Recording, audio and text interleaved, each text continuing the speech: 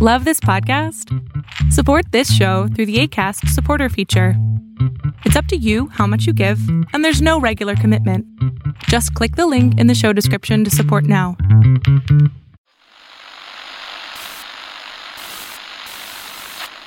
Nine, 12, 10, 28, 2, 23. This is Deep State Radio, coming to you direct from our super secret studio in the third sub-basement of the Ministry of Snark in Washington, D.C., and from other undisclosed locations across America and around the world. Hello and welcome to another episode of Deep State Radio. I am your host, David Rothkopf. It is November, which is depressing, and we have on the line in Washington, D.C., both Rosa Brooks of Georgetown University Law Center and Ed Luce of the Financial Times. Hi, guys. Hello. Hi, David. And in London, England, I think. Yes. Where it's always November, we have... That's exactly right, David. We have Kori Schake. So you're, well ahead of us on all of this. By the way, did London do the time change that we did? Yes, we did it about a week and a half ahead. And so there was a period of time where everything was kittywampus, which is one of those great American words that the British do not have a counterpart for, although they have many words that we do not.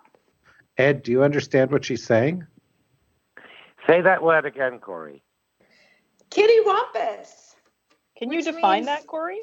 Yes, it means all kind of crazy, off-kilter, this way and that. I like it. I like it too. And, I always listen to these podcasts, not just to learn from you, but also to find a word or two that I can use as a headline. There we go. Kittywampus, we're there, and we don't even have a podcast, but I know it's going to head in a kittywampus direction because it's an old political social science rule of the reversion to the kittywampus. Am I correct? Yes. You are exactly right. You think that's David. some axiom? If you look hard enough, It's kitty-wampatastic already, this podcast. Yeah, it is kittywampus. Exactly. Thank you so much. So listen, rather than getting, sometimes we do this podcast and I'm like following on Twitter and it's like, oh, this court has ruled this and, oh, we're invading here and, oh my God, there's this spy scandal.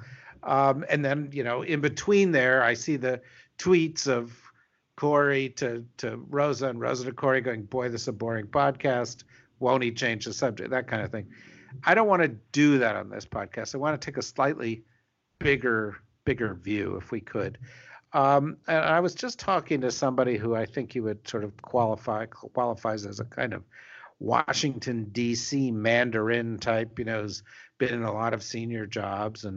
And we were talking about sort of the situation in D.C. And then he mentioned somebody who is an even older Washington, D.C. kind of Mandarin type and said he was writing a book, this other guy, on leadership and, which people write on leadership periodically. And the guy was, going to look at the leadership of like, I don't know, Charles de Gaulle and some of these people. And I was thinking, gee, that's really not going to be terribly relevant to anybody who's alive today.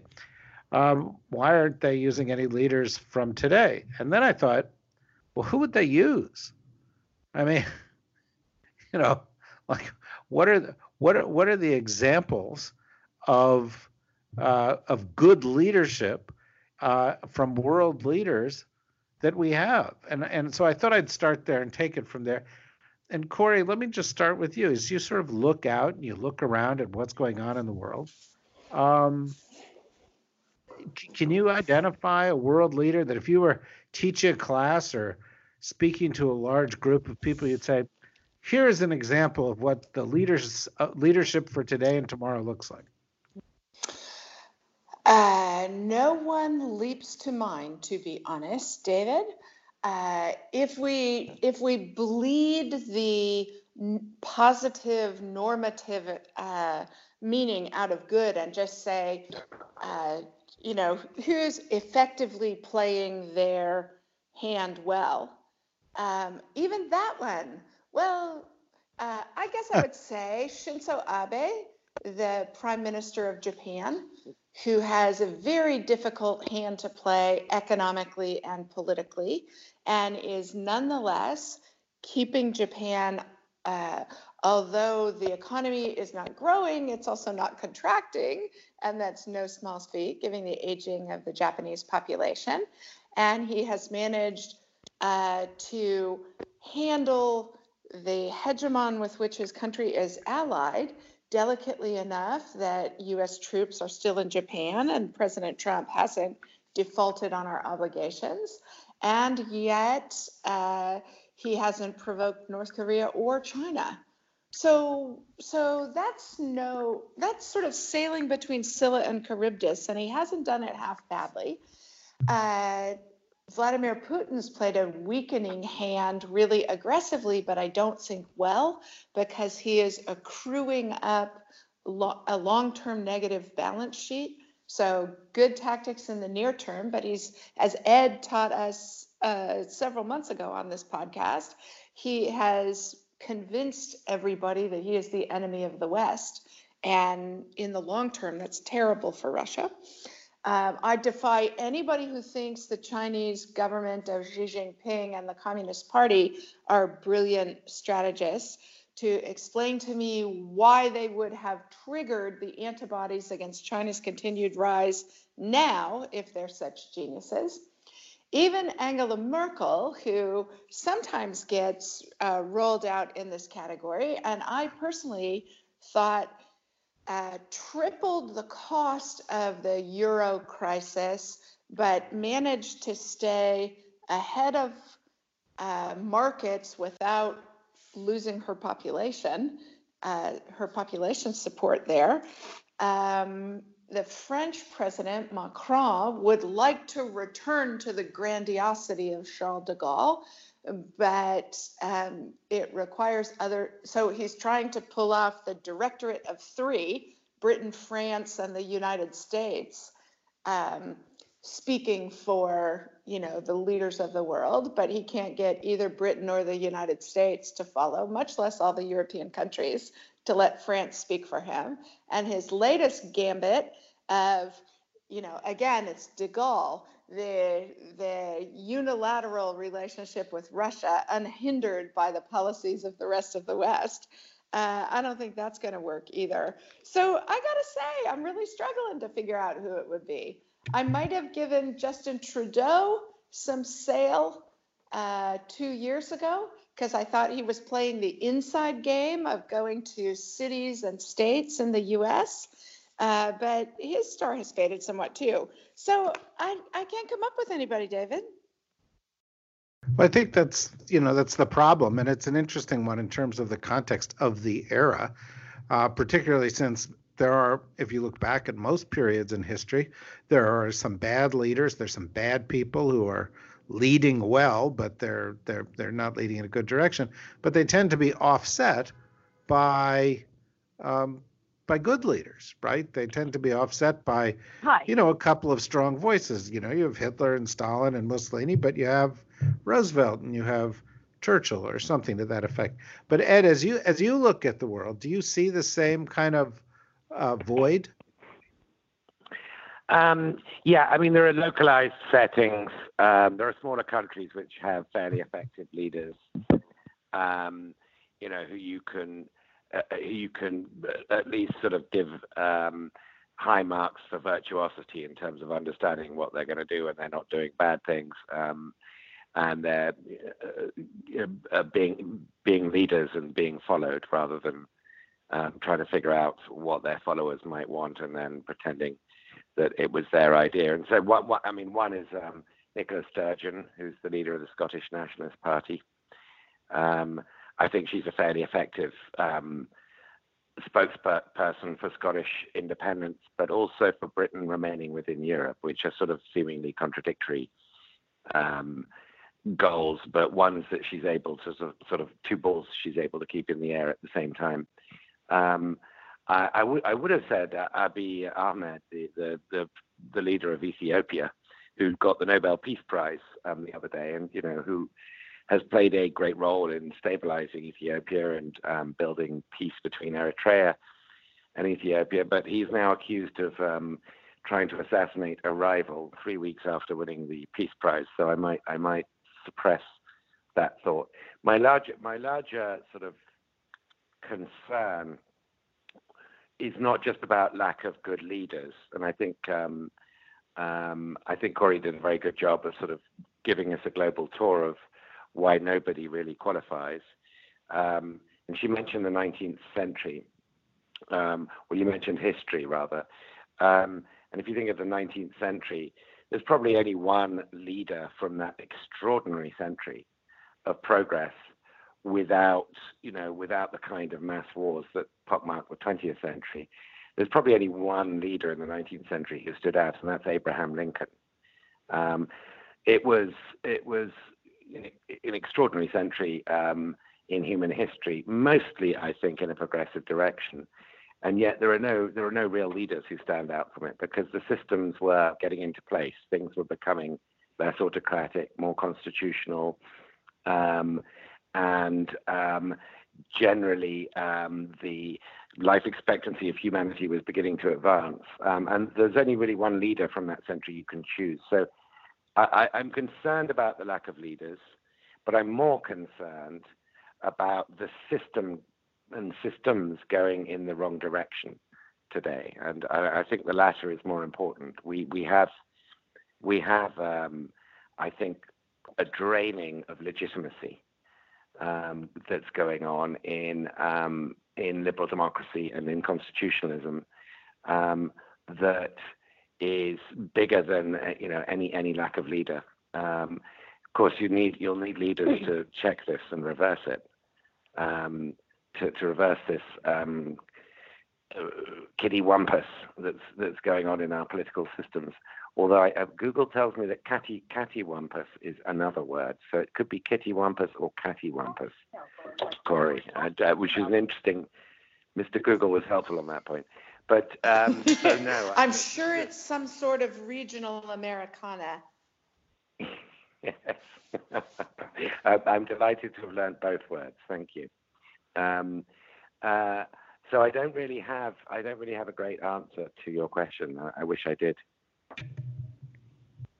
So I guess in that sense, maybe this cattywampus thing is the political equivalent of entropy, where sort of everything moves in that direction just naturally, and we have leaders and we have institutions that sort of change the direction. Now, of course, not all leaders have to be political leaders, Ed. I mean, as you look at the 19th century, you may not have had many beyond Lincoln who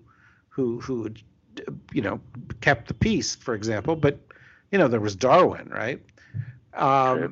And so there have been other forces afoot.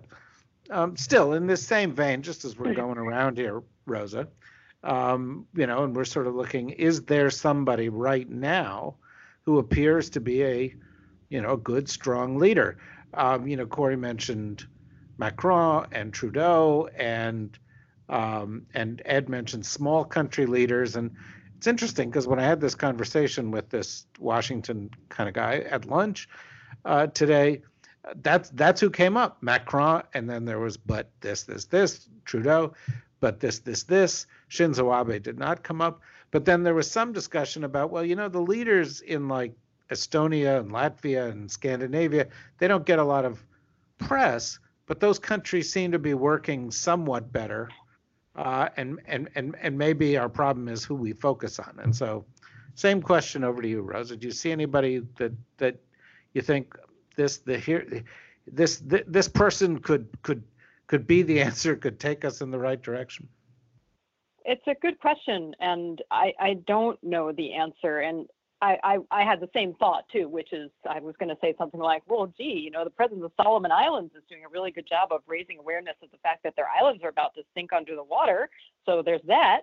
All I could think of were examples of small states. And this actually gets me back to something that Ed was saying.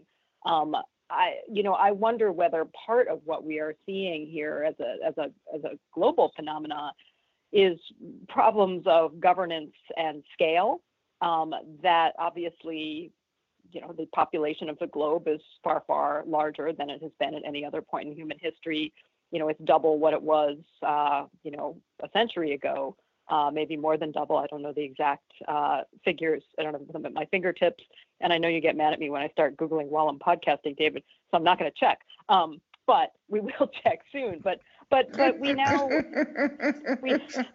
we have these political theories, and this is something that the framers of the American Constitution did grapple with, but I don't think they could have conceived of how large the United States itself has become. They grappled with the question of how do you have some kind of representative democracy as the scale gets bigger and bigger and the governance problems get more and more complex. They set up a form of government that they thought was going to be successful at that. But, maybe we have passed peak America when it comes to size. And I wonder whether that isn't part of the problem elsewhere. I mean, I think there are two aspects to this problem.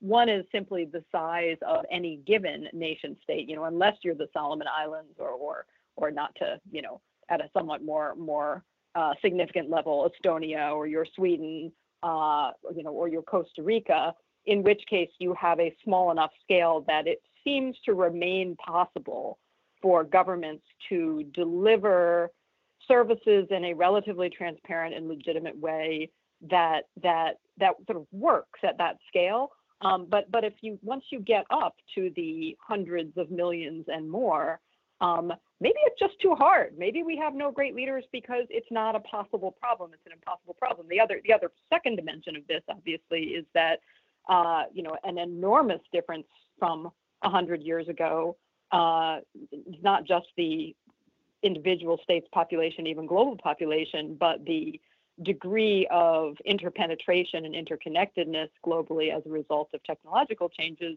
which in turn means that the ability of any one state, even if it's on a smaller scale, to manage the challenges that affect it is far more limited than it was 100 years ago. So maybe we've just reached the point where we got too big for our britches, and we can't, as either a nation or indeed as a species, we can't quite figure this one out. I don't know.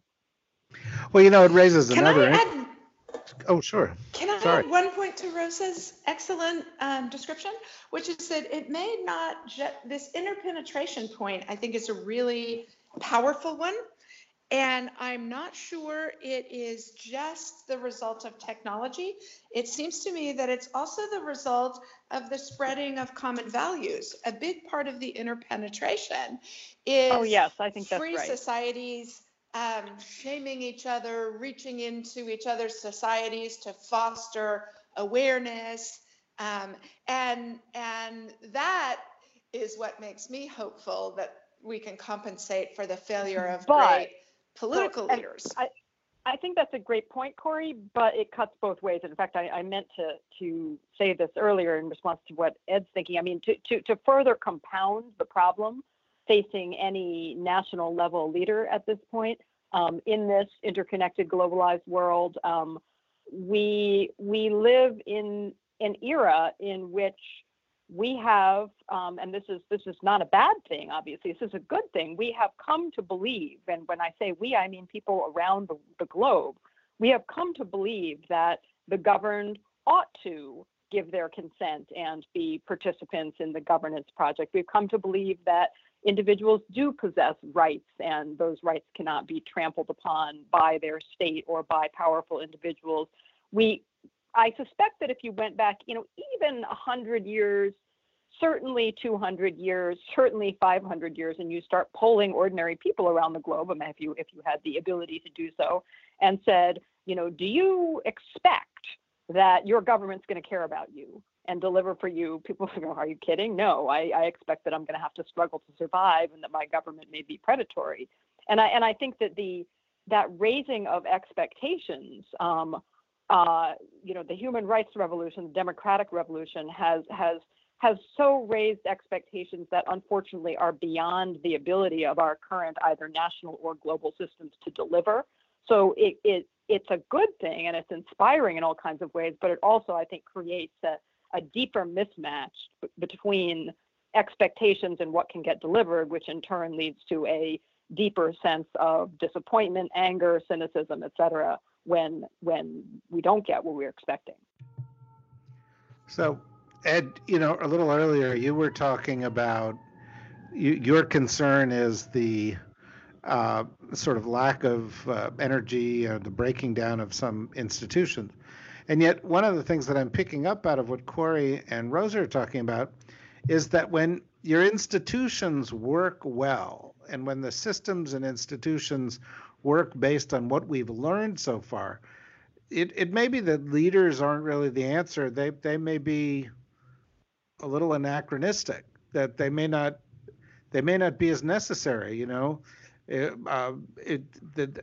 Sweden works pretty well, and I know they have problems with immigration, and they have their own ethno-nationalists and so forth. But Sweden, Finland, Denmark, Holland, these places work pretty well.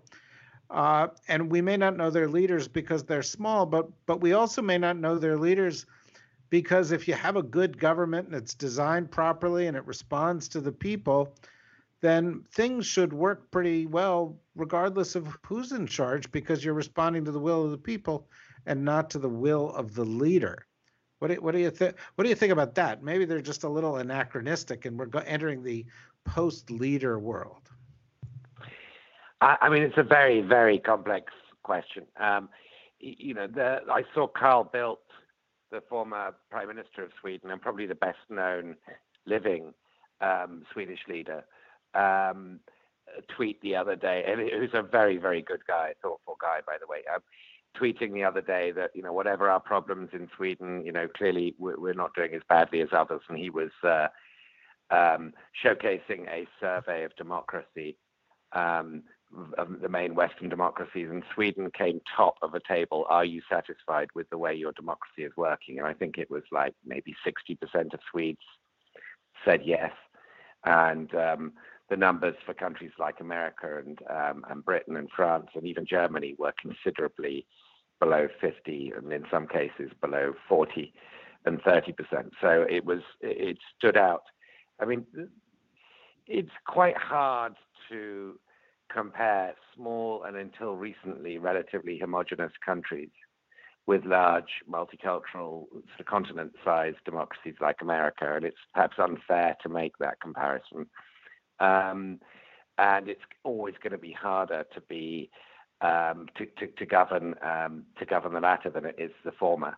But that doesn't mean to say that we can't take lessons from what it is some of those smaller democracies are doing right and apply them to the United States and other larger democracies. And one of the lessons, a really important one, which I think I've made before, is that people don't tend to blame globalization or even technology for their problems, because the state assists them in transitioning from jobs they've lost to jobs they can go to.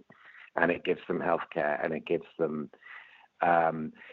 security, economic security, to shield them from, a loss through no fault of their own, through the vicissitudes of economics and technology, and it brings them to the other shore. It gives them the skills and the support to get to the other shore, and that means there's much less tendency to scapegoat, whether it's the world or foreigners in your midst.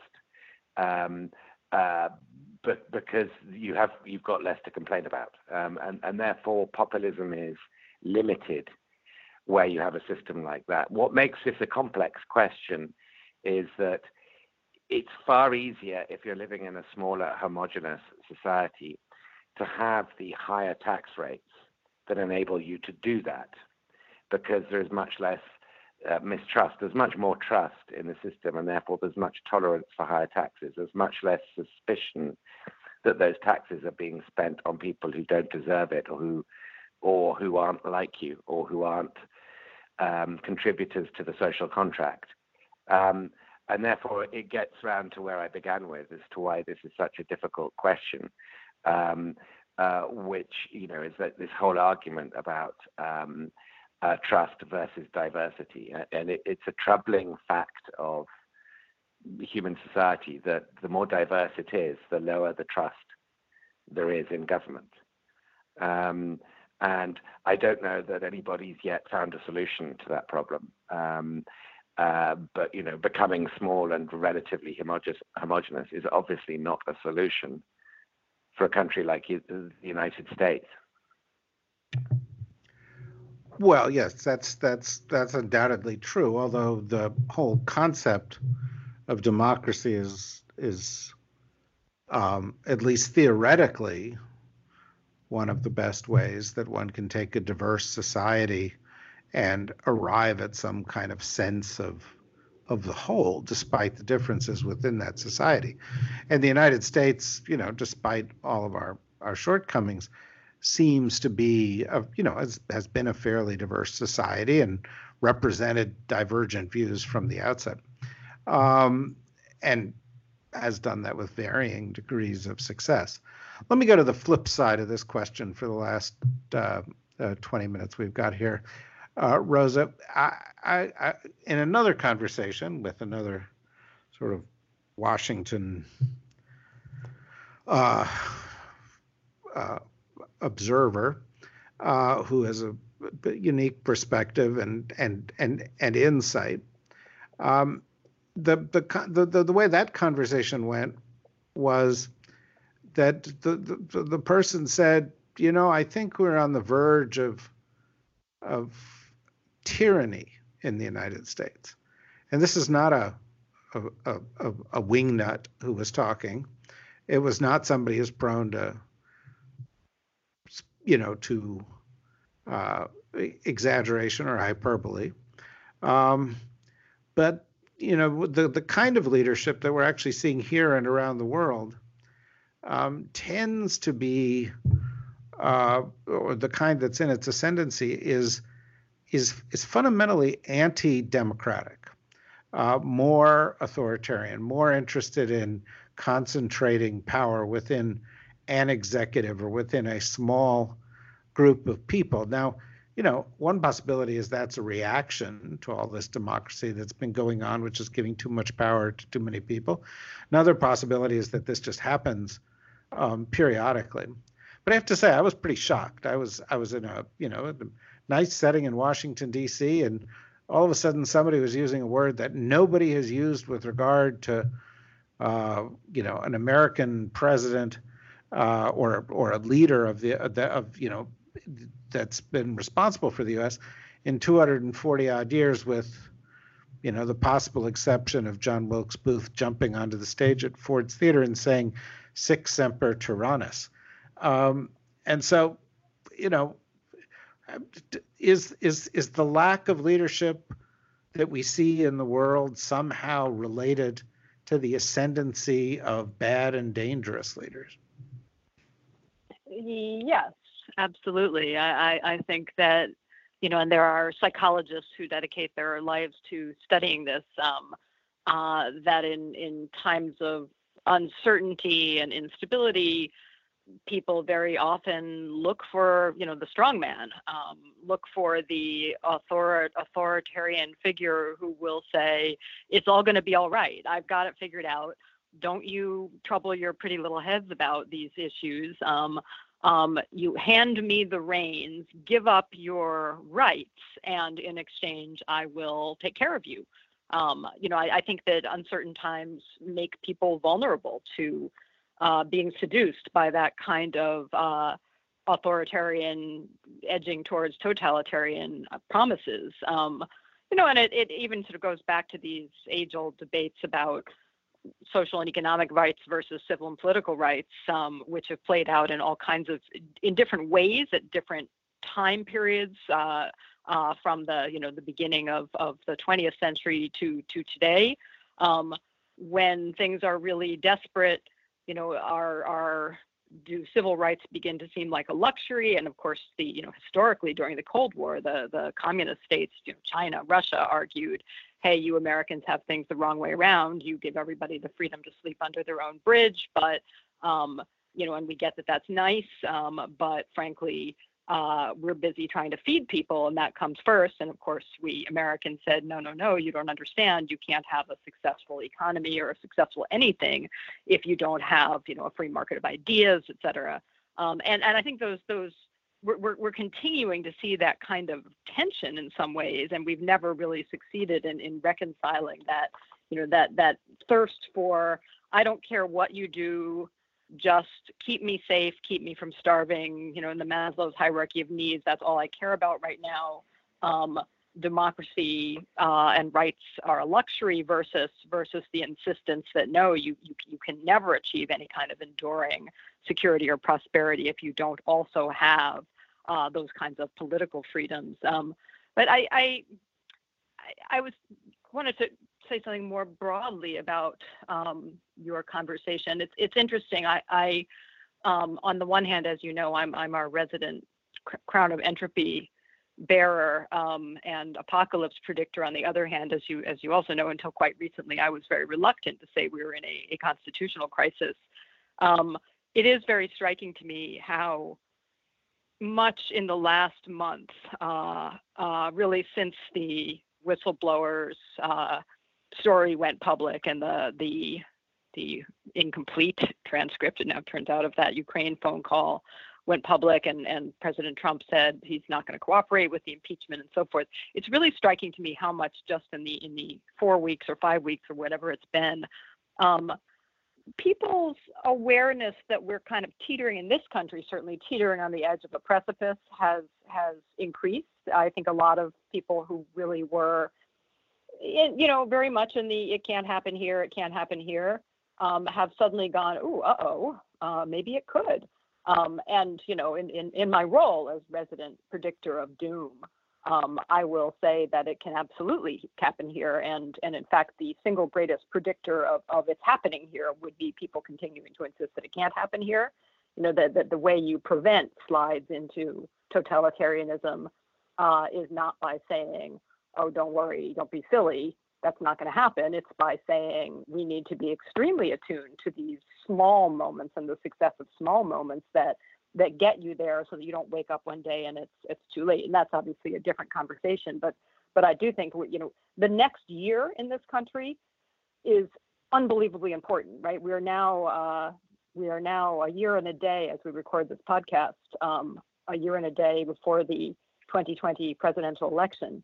And I think both on the impeachment front, on the litigation, Supreme Court front, on the electoral front, this year could be the difference between lurching painfully towards some sort of political and cultural and social recovery versus lurching right over that precipice. Two things. One, I think Election Day is November 3rd, so we're actually on the day of recording this. We're a year less a day. Well, it's on a Tuesday. I'm working on days of the week. I see. Tuesday, November 3rd. Well, it's also a leap year, so we're 365 days. Oh, God. 365 days away. All right, never mind. I hadn't factored in the leap year. And I also wanted to step in on behalf of Corey before she did it to point out that It Can't Happen Here is a novel by Sinclair Lewis. Thank you, David. I'm very impressed. And well, I don't know. I thought you might end up going there. I as it happens, the other day I watched a movie. I don't know if any of you have seen this movie. It's a movie from the late 50s called A Face in the Crowd. Do you know this movie? No, I don't know it. Well, I encourage you to watch it. It stars, of all people, Andy Griffith, who is a sort of cornpone singer huckster who gets identified by a couple of sort of slick producer types. And before you know it, he's a political force in the United States. He rises through television to become an influential political force in the United States. And it's a little bit there are echoes of It Can't Happen Here. There's also echoes of Donald Trump. And it's chilling. It's chilling that this movie was made in 1957, so 60 years before Donald Trump. And of course, It Can't Happen Here was written in 1935, which is, 80 some years before Donald Trump. People have been afraid of this for a long time. And yet here we are. The other thing I was going to say, and then Kori, you can respond to what Rosa said or what Ed said, but the other thing that I was going to say is that if I had said to you, Kori, to start, name for me 10 terrible leaders or 10 systems that are under duress right now, and limit yourself to only ones that are really important, I bet you could have done that in 30 seconds. Yep, it is much easier to compile that list. I agree, David. And I very much agree with not only Rosa's analysis, but also her conclusion that the year 2020 is going to be enormously consequential for freedom and democracy in America and constitutional governance in America. This does feel like the most important election of my lifetime. And it looks to me paralleling the McCarthy era, where in the McCarthy era, it was a member of Congress using the powers of his office and the institution to terrorize American society and to really cast a long shadow over democracy in America. And in particular, Republican members of Congress and a Republican president politically unwilling to move against that force, Joseph McCarthy, obviously, for much too long a period of time. But then he eventually discredited himself when famously an Department of the Army lawyer shocks everybody's sensibilities into recalibrating what should be normal by saying at the end of the day, sir, have you what was the exact line? Somebody, David, you'll remember it. At the end of the day, sir, have you decency. Decency, thank you very much. And that moment. By the way, I don't know if you fully appreciate this, but I am extremely good at Jeopardy. Extremely good. I have absolutely no doubt about that. Okay. I just wanted That's all needed. Thank you. Go on. But the similarities feel very strong to me. And I think our challenge, those of us who believe the president is a threat to constitutional governance in the United States, have to keep turning keys in the lock over the next year to try and provide that moment of breaking the spell that President Trump has cast over so many of our fellow Americans and drag us all back to a common sense of decency about coloring inside the lines of the American political and legal system. I don't know what that will be, but I think all of us need to work really hard at it because Rose is exactly right. Constitutional governance hangs in the balance in the United States, and the only thing that is going to pull us back from the brink is the recognition by Americans and the political action by Americans to rein this president back in.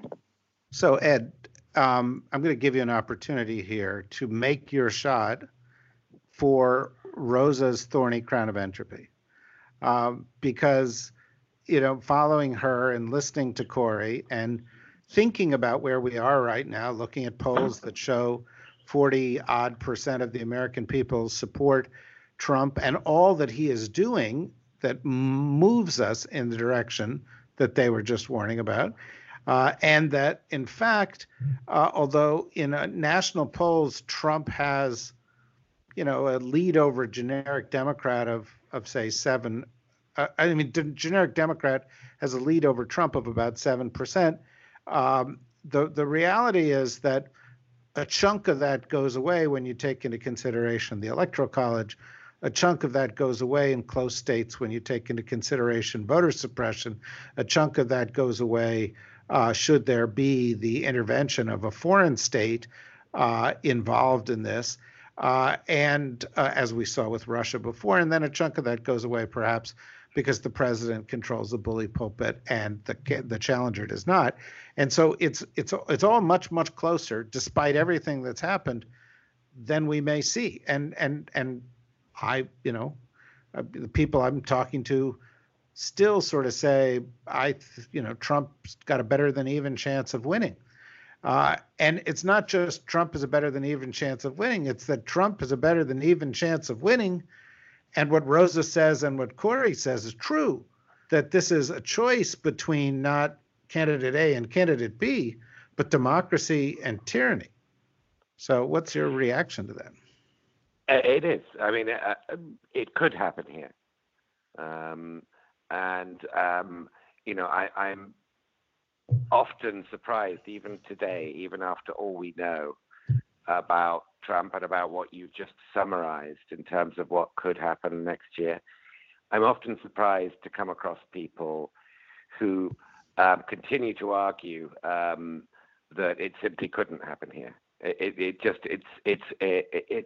highly educated people, often who've spent their careers in Washington, who are just used to making assumptions about the way the world works and are just too set in their ways to consider such a horrific scenario as it is, as the one where it could happen here. But I do come across a lot of those people, maybe fewer, as Rosa pointed out earlier, than 5 weeks ago. But there's still large numbers, and it's clearly it's a statement of faith.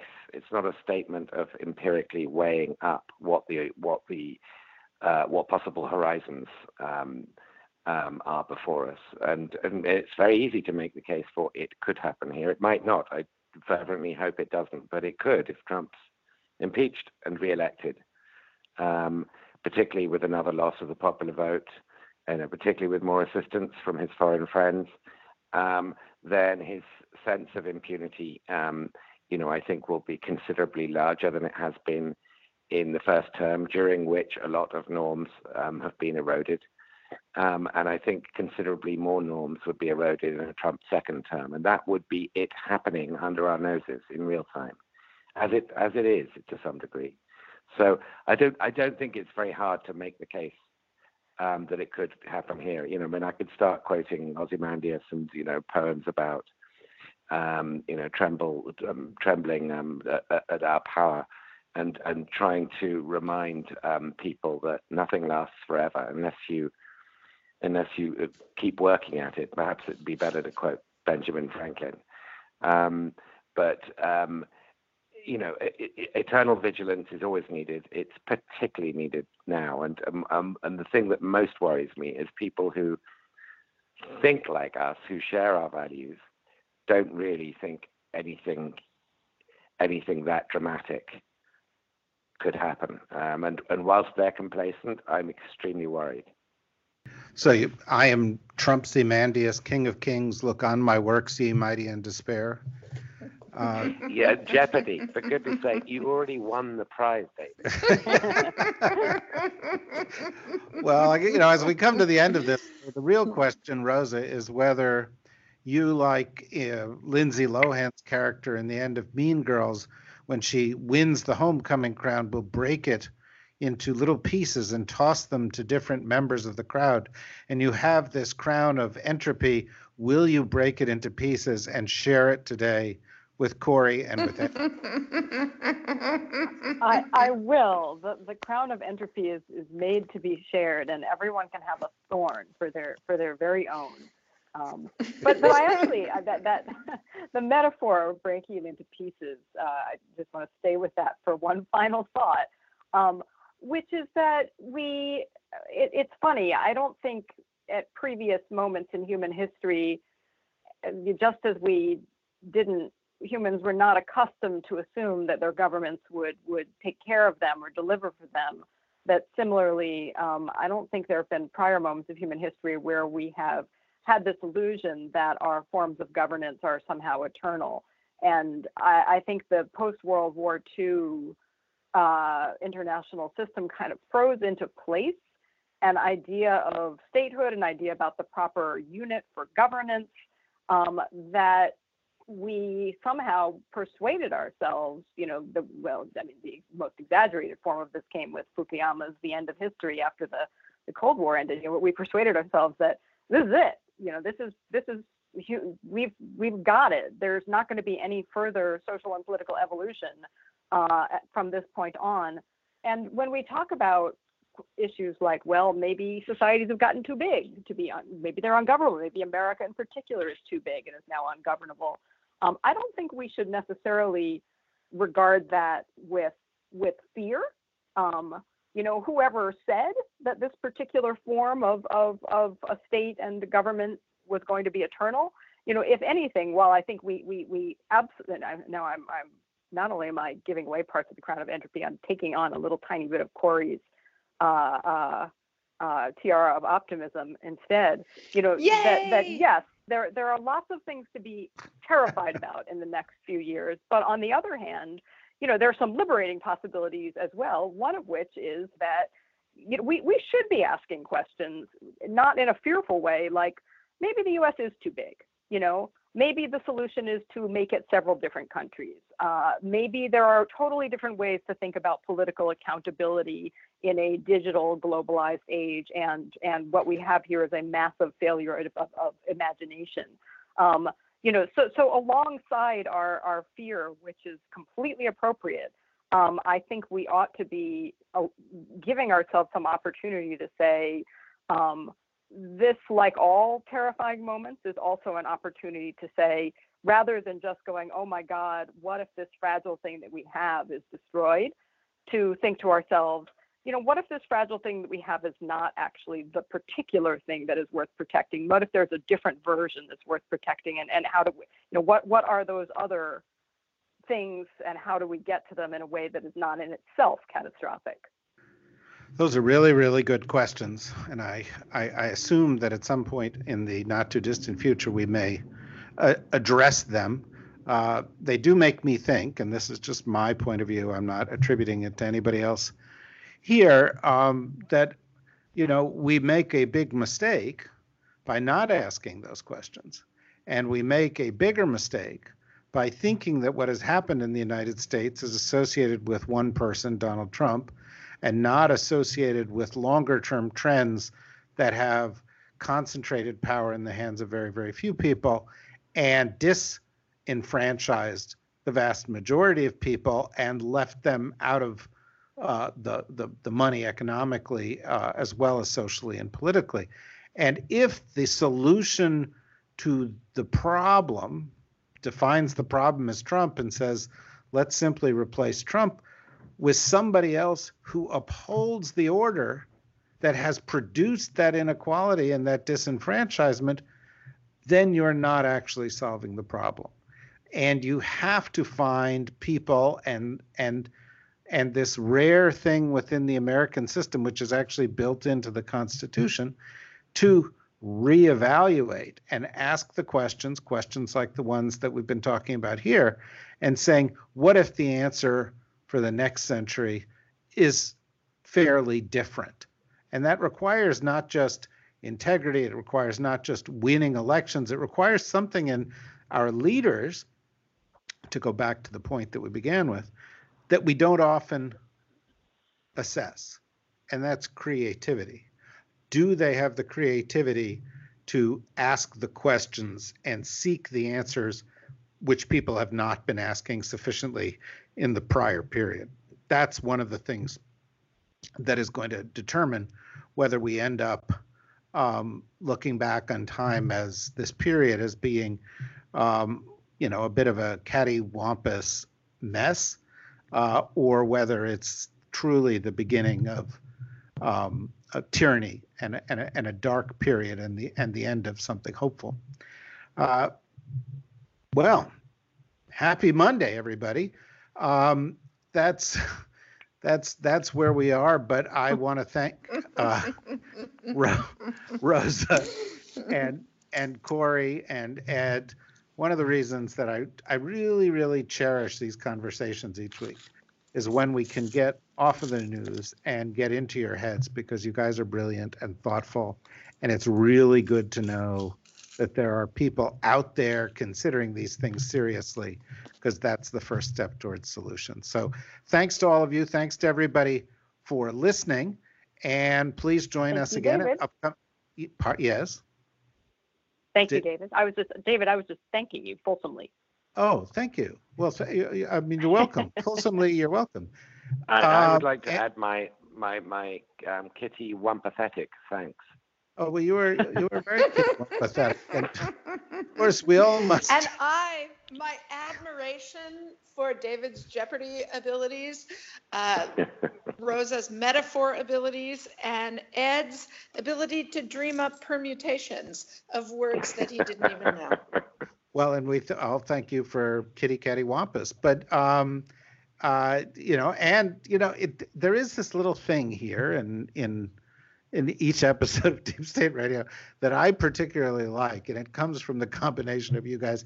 And I look back on the episode and I say, well, we had Ozymandias, which is Shelley, and then we had Sinclair, and we had Andy Griffith, and we had Mean Girls. We cover a lot of ground here. Can I just make one? Just remind you of one thing. Sure. Which is that What the Fuck Brexit is still available at the end of every episode if you want it. Yeah, and yes. What the fuck? Go ahead. Brexit? What? No, not this Brexit, episode. Brexit, what the the moment fuck has minute? passed. Oh, come on, Ed, don't be that way. Nothing's happened in the last week. But another week, there'll be lots of What the Fuck Brexit updates to provide. Okay, well, next week we'll do a special 5-minute What the Fuck Brexit at the very end of the episode, because I'm going to take you up on that offer. All right, everybody. Thank you very, very much. Tune in to the next Deep State Radio, which won't be too long from now. Bye-bye.